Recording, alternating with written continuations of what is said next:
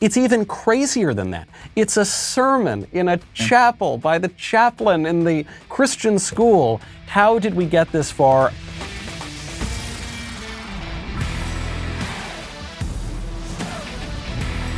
As the state-established church of secular progressivism enforces its orthodoxies more and more each day in the United States, in Britain, throughout the West, I am so pleased to be able to speak today with a heretic, someone who has questioned the dominant liberal regime and its deeply intolerant ideology of tolerance.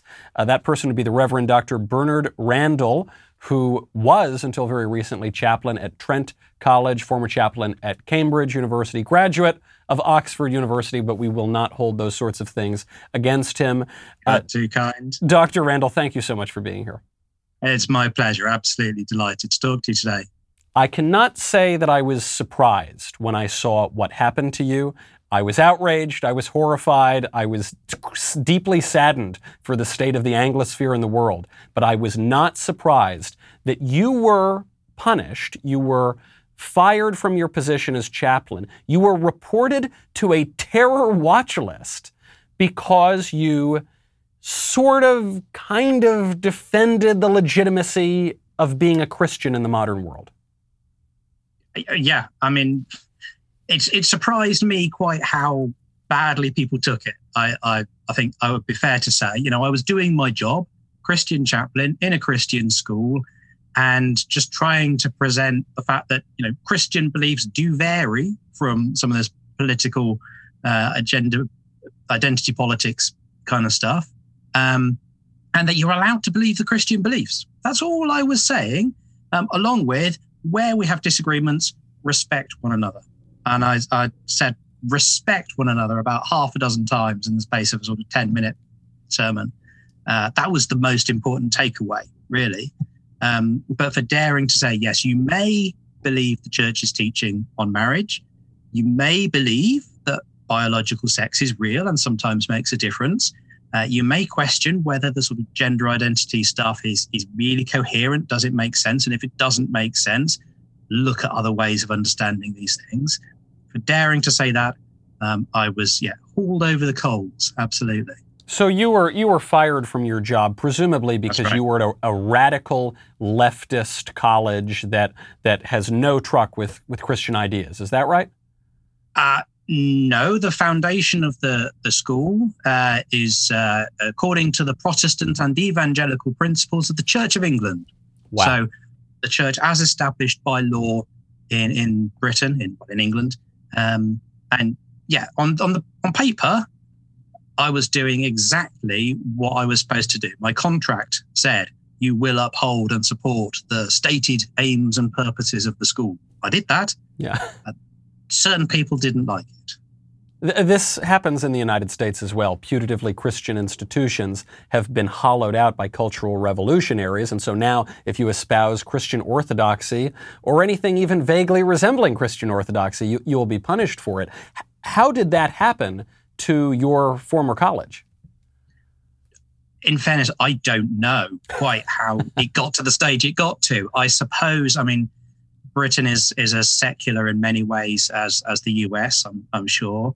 And because it's a fee-paying school, I guess the management, the leadership thought we need to move in the direction of our customers, rather than being true to the Christian foundation and saying, actually, we have something to offer, which is really valuable, and we'd like to carry on offering it, understanding that not everyone in the school is Christian. And indeed, there were pupils of other faiths and atheists and so on. So as a Christian chaplain speaking to that audience, everything I say is kind of controversial. Just to say God exists is controversial to some of them. Didn't think I was doing anything much more controversial than that, in fairness. Maybe ruffle a few feathers, fine, okay. That's kind of the job of a minister, isn't it, I think? But no, that was not to be done. Yes, I thought it's the job of the Christian and the job of the shepherds to become very, very worldly and win all the sorts of applause. No, maybe not. I think it might be the opposite of that. I want to get to the substance of your lecture in a moment. Sure. But am I correct in what I understand that you were not only fired, but you were reported to the anti-terrorism agency of the United Kingdom? That's right. In the UK, we have this thing called Prevent, which is to prevent extremism. And so anybody who's a danger of being a terrorist or radicalizing others can be reported to the police with a special Prevent unit. And there are units across the country. And I was reported to them. And fortunately, it didn't go very far. The unit, the police said, no, this doesn't meet the threshold for a terrorist, which I think is no great surprise. But the police officer did say this is wholly inappropriate in a school and wholly inappropriate in society, which says something about the state of the capture of the police by this sort of ideology as well, unfortunately, in this country.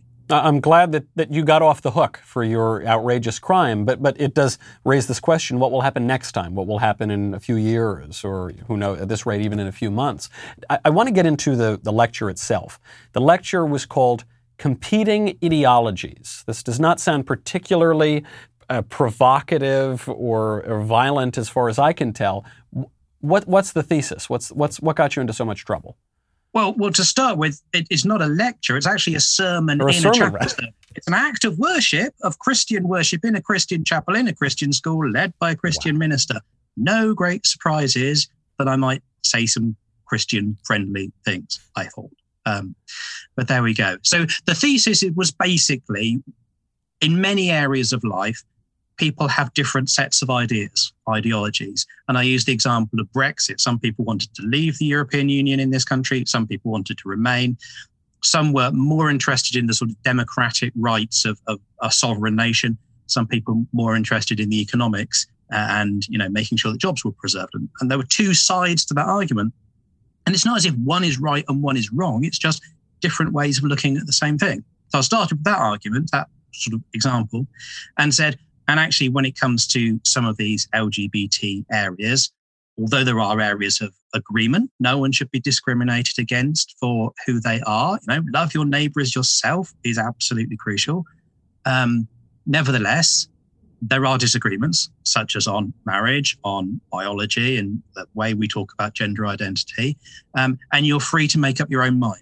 You can hear someone out and go, no, that's not for me. And this was prompted by a pupil at the school saying to me, how come we're told in a Christian school we have to accept all this LGBT stuff? Have to accept. And that was the thing that really struck me about that question, that people wanted to know what's going on here. What can we do? What can we believe? Well, I wonder, too, if someone in a madrasa would be told that they have to accept the LGBT stuff. It seems to me, perhaps I'm speaking out of turn, that there is a bit of a double standard here, where the Christians are held to a different standard than other religious people. I think that's absolutely right. Christians are supposed to be kind and tolerant and, love your neighbor sounds as if you don't want to ever possibly upset your neighbor. But of course, it doesn't necessarily work that way. Jesus was willing to upset people from time to time. Seem to remember something about blasphemy and nailing him to a cross. I may be misremembering that possibly, but so it's a wide secular misunderstanding of what Christianity is about. I think they think it's just be nice, that'll do. There's a lot more to it. It's got a deeper heart and a deeper mind than that, which perhaps they didn't want to hear about. They just thought, just tell the kids, be nice to each other, and that's enough. It's not. It reminds me of that famous line, I think it's from Niebuhr, you can correct me if I'm wrong, who said that so much of the modern understanding of Christianity is that God without wrath leads a people without sin to a kingdom without judgment through the ministrations of a Christ without a cross, which is not much of a faith left. Absolutely. I mean, you actually have to remind people there is a core to Christianity that isn't the same as any other faith. And, at the start of every school year, one of my first chapel services, I would say, I am unapologetically Christian. It's a Christian school. This is the sort of foundation that we try to run ourselves by. But the fact that I don't apologize for being Christian means you don't have to apologize if you are Muslim or Hindu or atheist or whatever. You do your faith position properly, sensibly, thoroughly, and I'll do mine thoroughly. And that's, no one is neutral. No one doesn't have a viewpoint, but together we rub up and and work through these disagreements, and well, that's how it should work, but apparently not.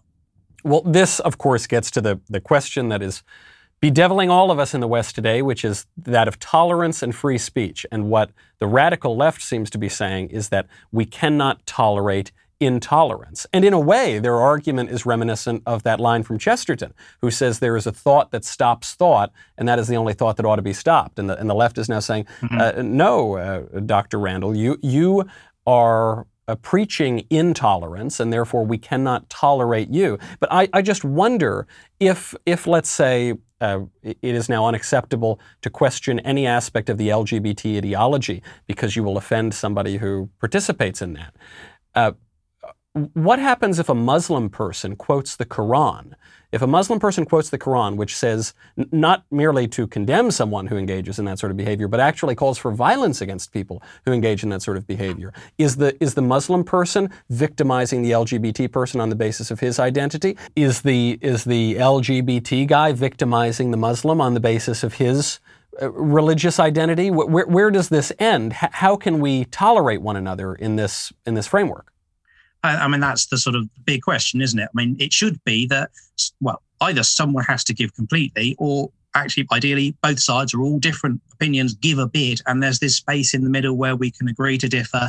We know that some of the things we say might be a bit offensive to others, but we live with that because that's the way that free speech has to work. I think what we mustn't have, and what we seem to have developed, is this sense that some people's feelings are more important than others. And that's, some people are more valuable than others. That's a Christian value, but that's the way it seems to happen. So when kids in the school were being taught about this stuff, one of the sessions talked about how can we be a more LGBT plus friendly school?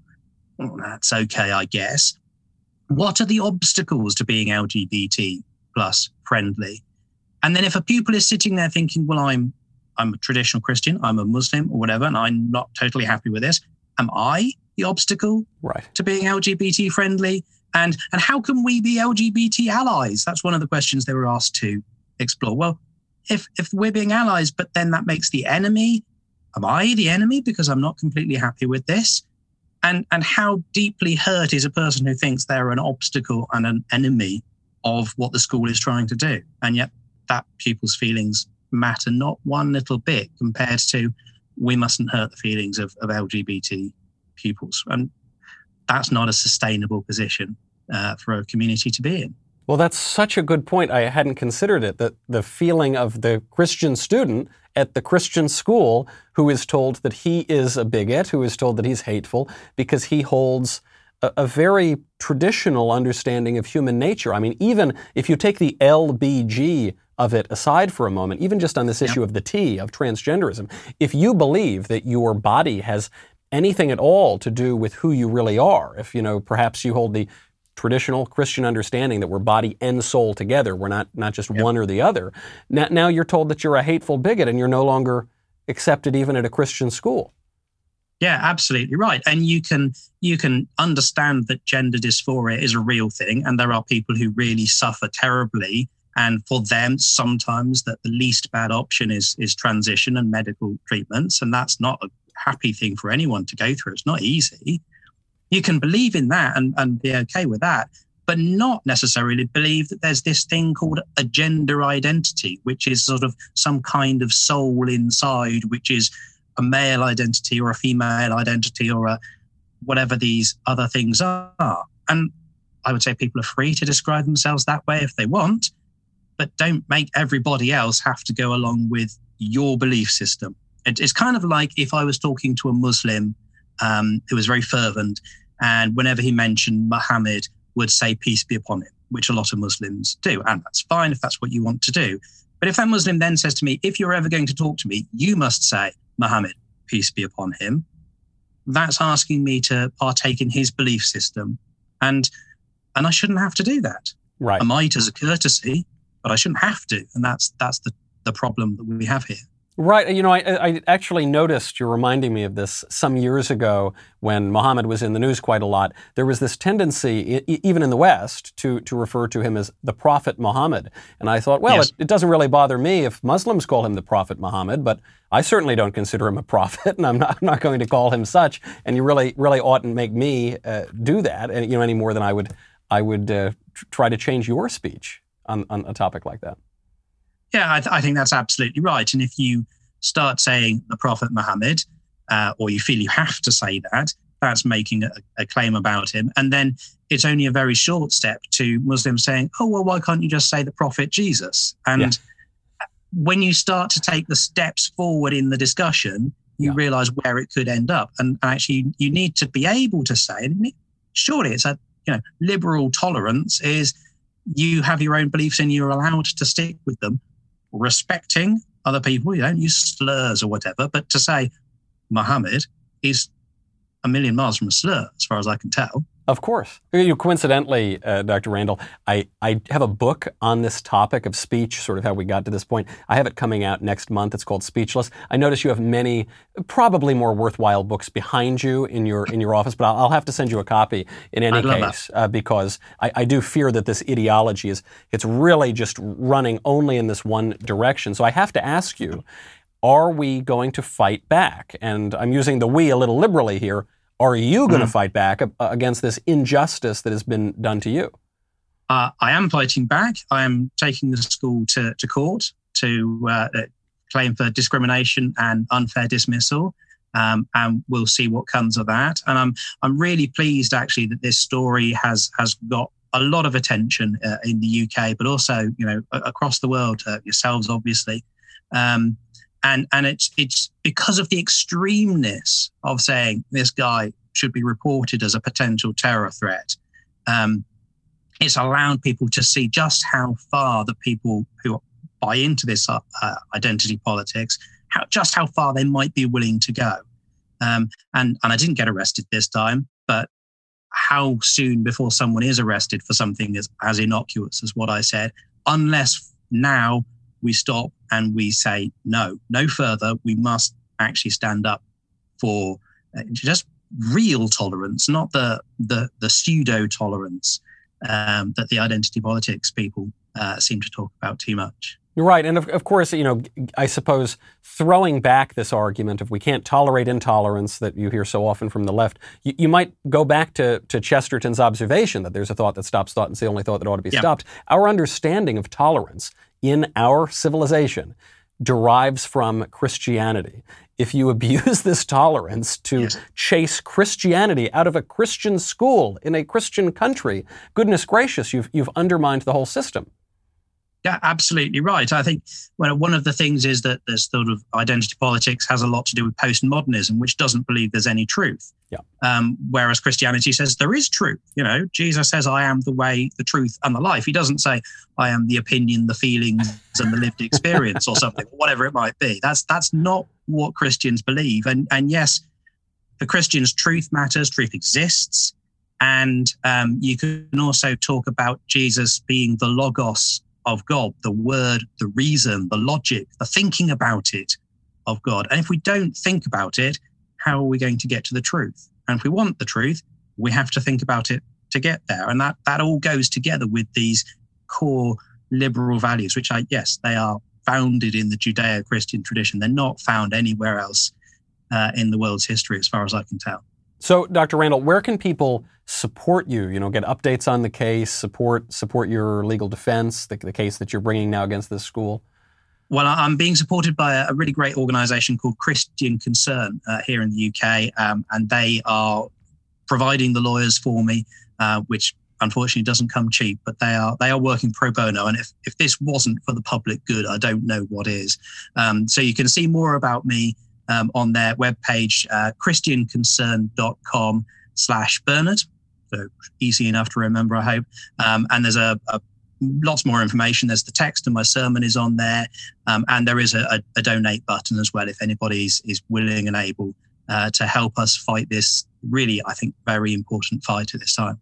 Well, I look forward to hearing the whole sermon because, as I'd seen a clip of it and I have seen some news coverage on it, but actually my understanding was that it was just a typical university lecture, but it's even crazier than that. It's a sermon in a chapel by the chaplain in the Christian school. How did we get this far? I would highly recommend that people head on over to Christian Concern, follow Dr. Randall, and also support this legal effort because it's about a whole lot more than just you, Dr. Randall. This would seem to me to be really what the whole fight is about here, to maintain any semblance of our culture and the things that we cherish in our civilization.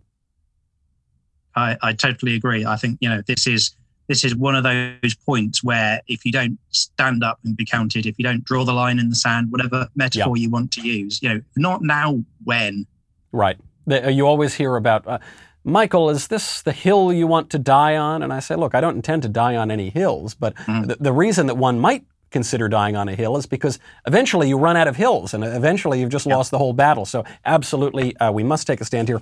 Dr. Bernard Randall, sorry that this has happened to you, but in a sense, I suppose it's a bit of a felix culpa. It's a kind of a happy thing because this could be a real moment when we stop this momentum and start pushing back to reclaim our culture. I really hope so. And then it will have been worth it for all the hardship and the pain that it's caused. Yeah. Dr. Bernard Randall, thank you so much for being here. My pleasure. Thank you.